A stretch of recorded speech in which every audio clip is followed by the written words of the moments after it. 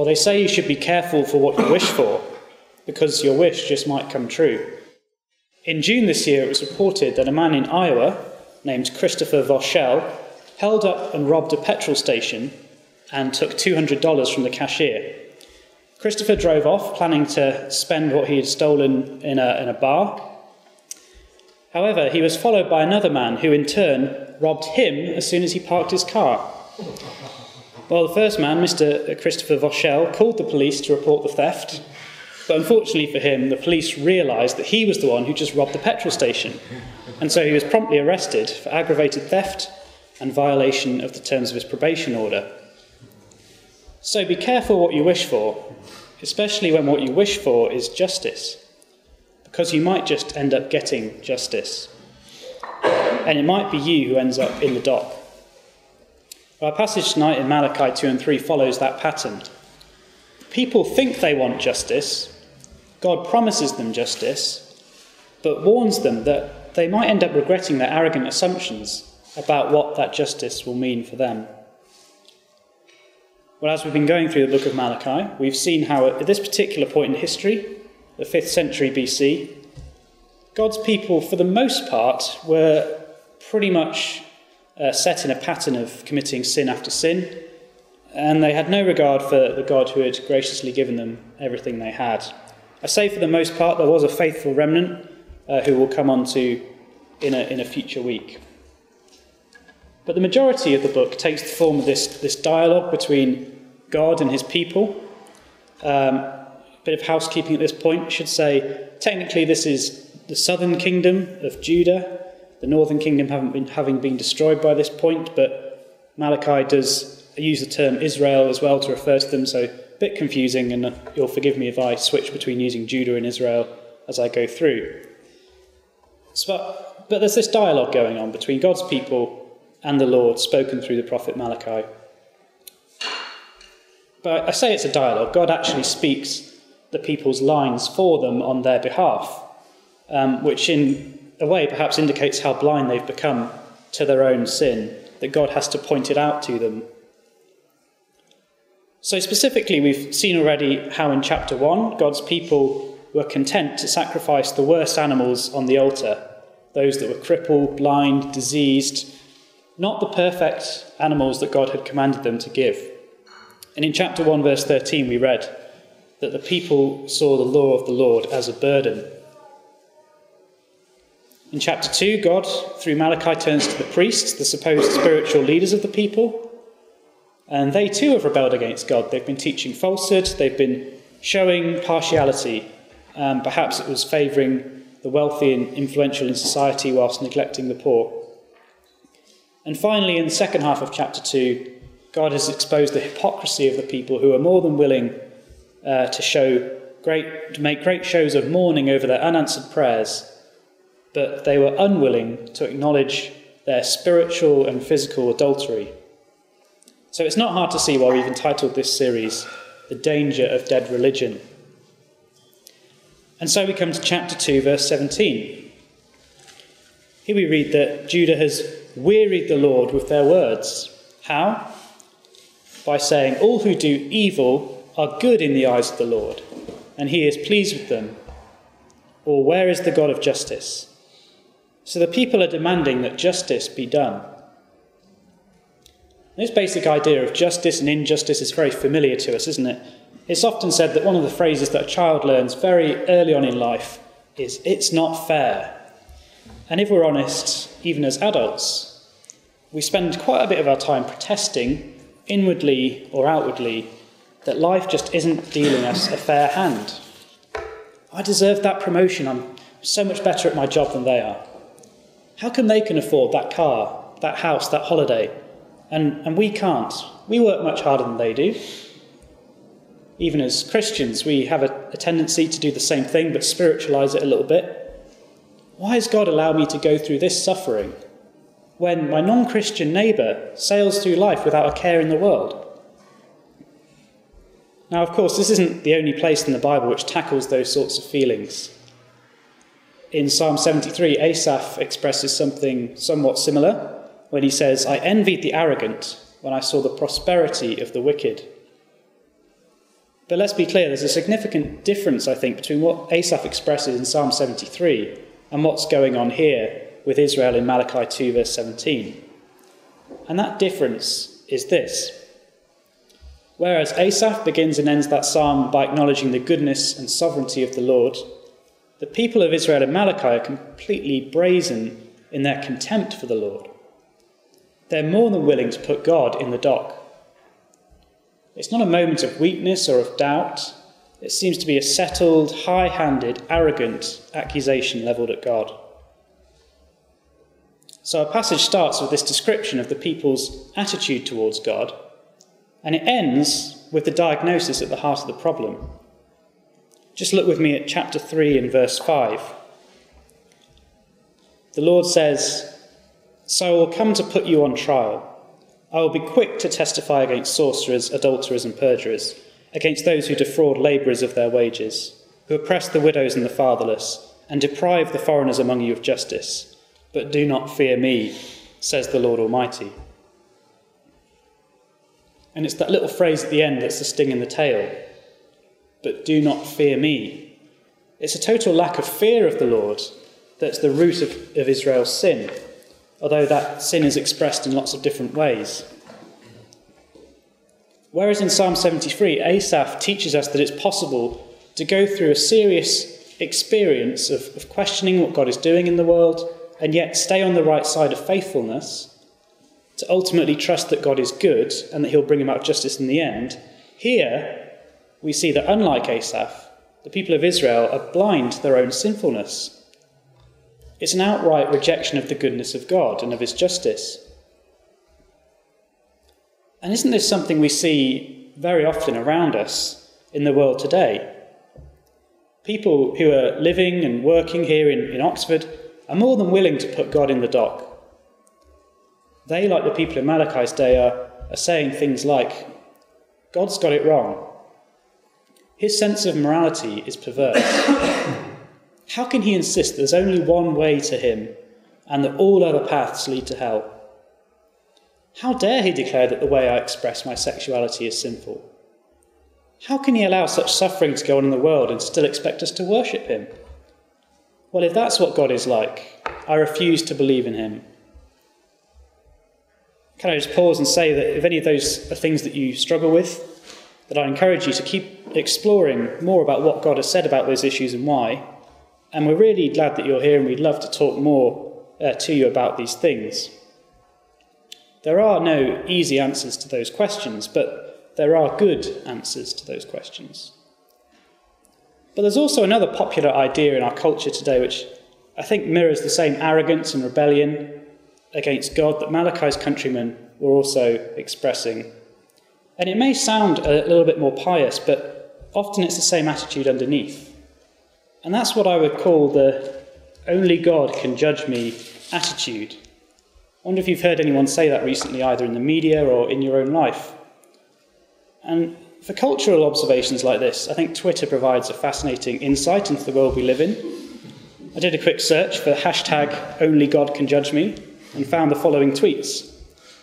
Eating a baked potato for breakfast, #OnlyGodCanJudgeMe. Wearing the same clothes I wore yesterday because I don't want to pay for laundry, #OnlyGodCanJudgeMe. Just bought my first 5p bag, #OnlyGodCanJudgeMe. And so on. There are many more in a similar vein. Now, of course, those people are just probably trying to be funny, and, on one level it is amusing because they're all such trivial things. But sadly, for a lot of people, the decision to either obey or disobey God, to either follow Jesus or not, isn't something they take much more seriously than whether or not to buy a 5p bag. So here's why I say that the "only God can judge me" attitude is also pretty arrogant, and in many ways at heart a similar sentiment to that which the people in Malachi's day were expressing. It sounds like it's giving honour to God by acknowledging his authority as the ultimate arbiter of justice. But actually, do we really want to put ourselves in the dock and God in the seat of judgment? Or is it that we've lost sight of who God is and of his holiness? Is it that to many people the idea of a God who judges is just far-fetched, and they'd rather take their chances with him than actually worry about what their fellow human beings think about them. But it's precisely God's judgment that we should genuinely be concerned about. In the grand scheme of things, it actually doesn't matter what my friend or colleague or boss or neighbour or parents think about me. And to that extent, the phrase, "only God can judge me," does contain an element of truth. But it's a sad fact that often the person that holds that attitude may not have considered what God thinks about their life. They may never have read what God has to say about justice, and they may never have considered that there really might be a God whose judgment is coming upon all those who have not sought refuge in Jesus. So I hope you can see that this matter of God's justice being questioned or downplayed, his commands being disregarded, is not just something that people of Malachi's day were guilty of. It's extremely relevant to today, and maybe you can think of other examples of ways in which our culture makes light of God's judgment in the same way. Because our culture around us today is very blasé about the notion of God's justice. And what that ultimately reveals is a lack of fear of God, which is also where our passage ends up in verse 5. But maybe you're here tonight and you are a Christian, you love God, you want to do his will, you want his priorities to be your priorities. Well, I find it very easy sometimes to nod along in agreement to these sorts of passages talking about God's holiness and justice and think, yes, that is right. But can I ask, what difference are those truths making to our lives? Are we grappling with what these things mean in practice? One of the ways we can start to engage with these issues is to make sure that we're in a position to give some kind of an answer to some of those questions that I mentioned earlier, the hot potatoes in our culture today. Whether it's issues such as sexuality, the exclusivity of the gospel, the uniqueness of Christ, or God's judgment, how could you respond to people you know who are blasé about the notion of God's justice?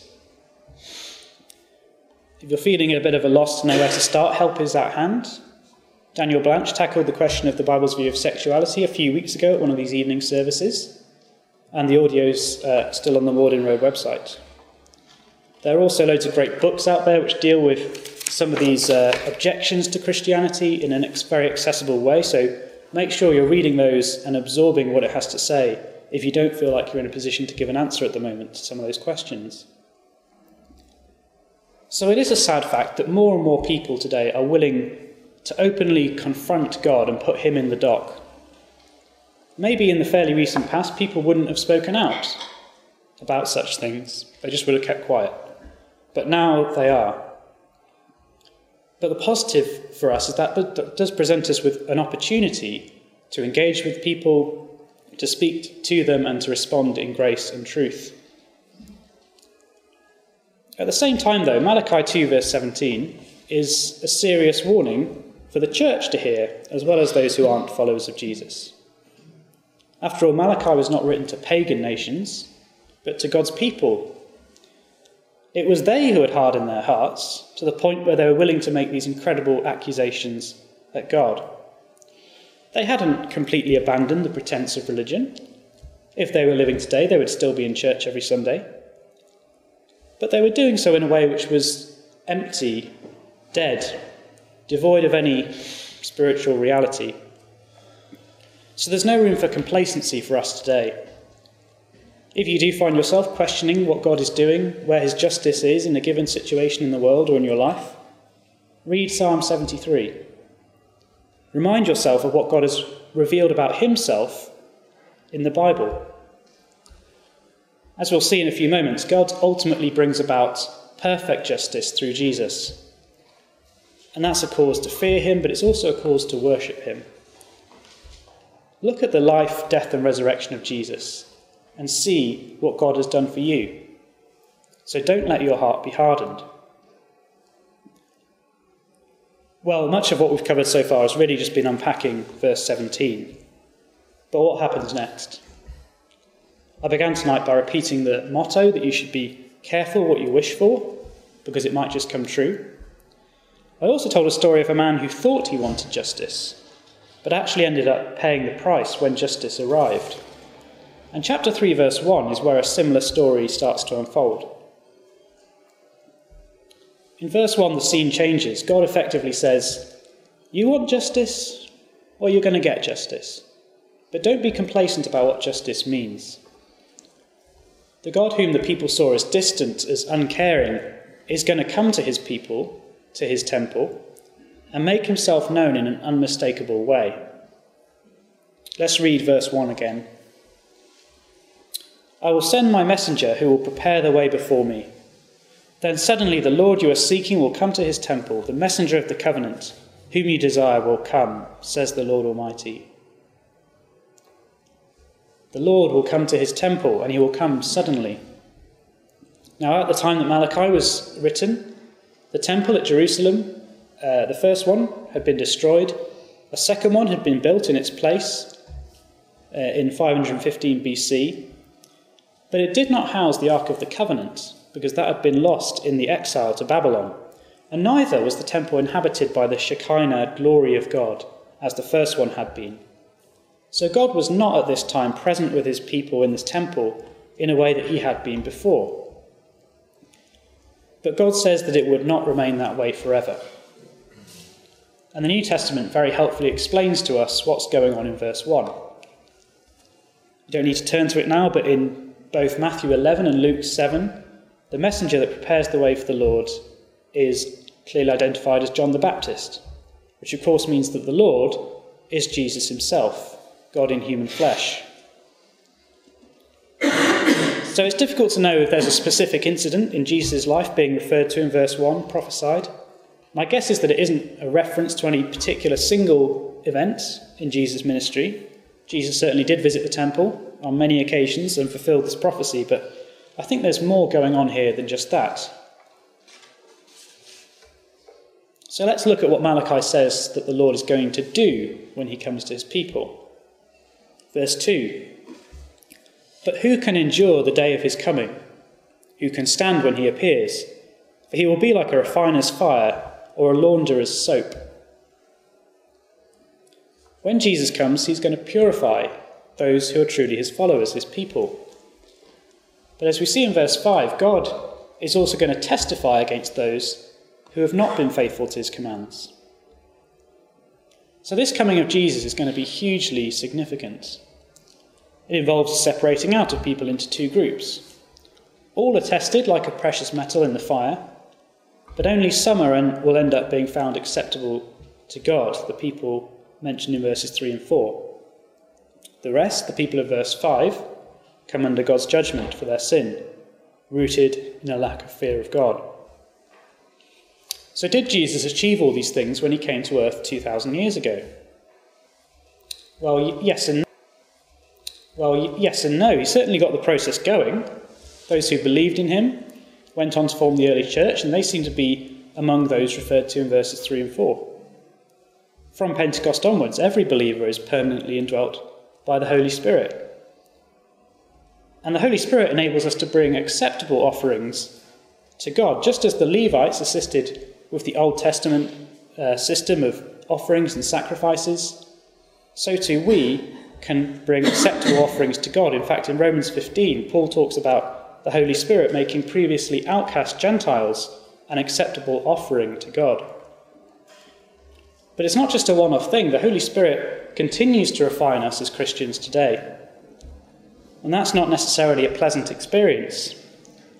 In 1 Peter 1, Peter compares the trials and difficulties that Christians go through in life with a fire that refines precious metal, separating out the impurities from the pure metal. And this purification process should be ongoing in us as followers of Jesus, but it won't be complete until he returns. And so the second coming of Jesus will be where we see the other side of the coin. Jesus will be coming as a judge.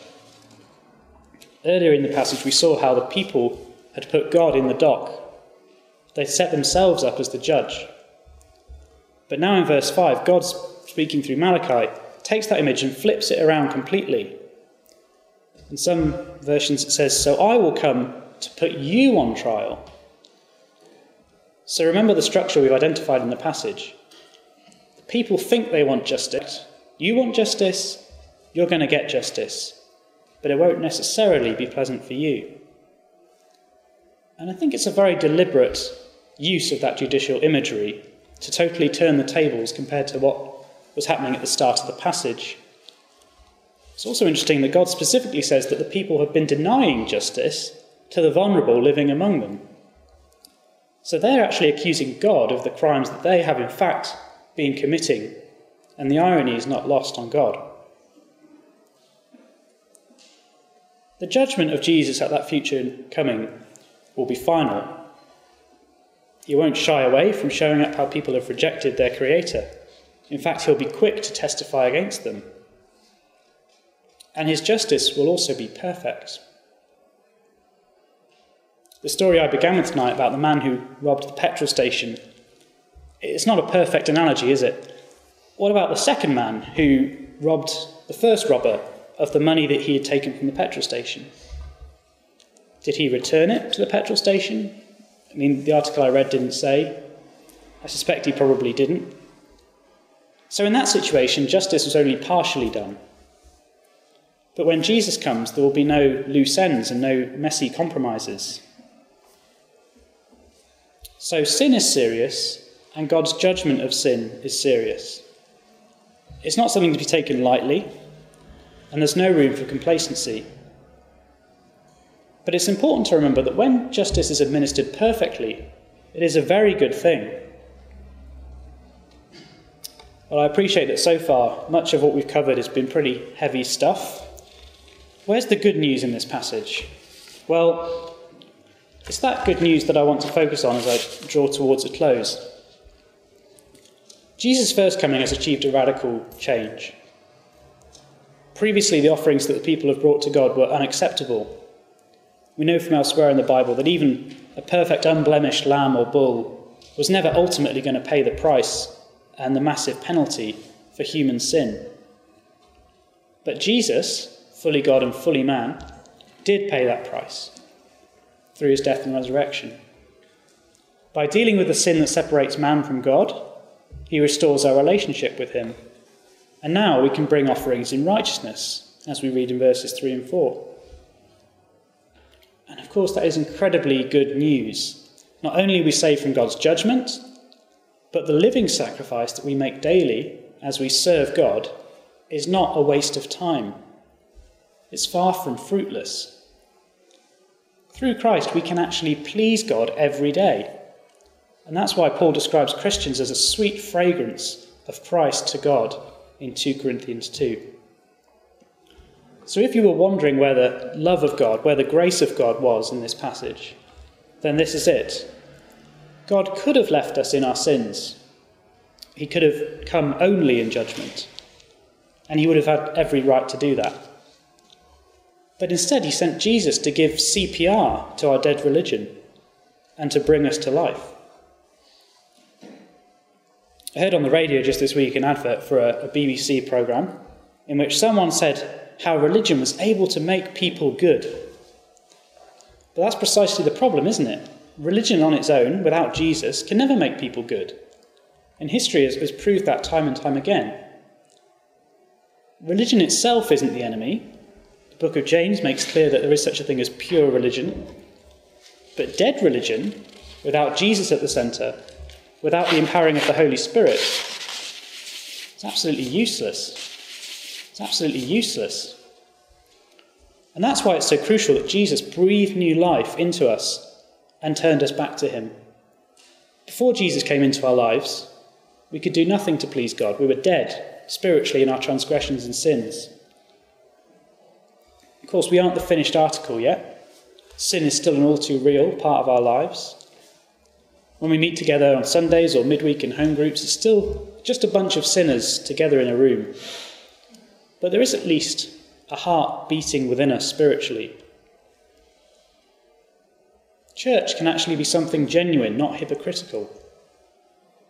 Who we are and what we do as a body of believers, when acting in faith, is meaningful, and it makes a difference.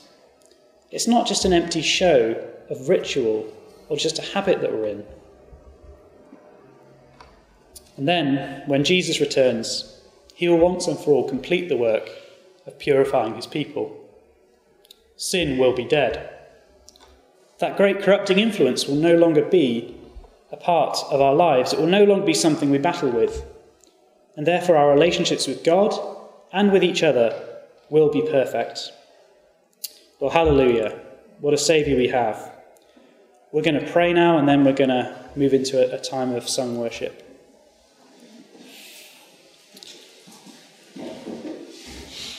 Father God, we praise you and we thank you that you're a God of both justice and salvation. We know that we can never come before you in our natural sinful state. We can never be acceptable to you. We are sorry for ways in which we have denied your justice through our rebellion against you. But we thank you that when we were dead in our transgressions and sins, Jesus came and breathed new life into us. Thank you for Jesus. Thank you for his death and resurrection. And we ask that you would strengthen us to serve you, not out of hypocrisy, but out of genuine faith. In Jesus' name we pray. Amen.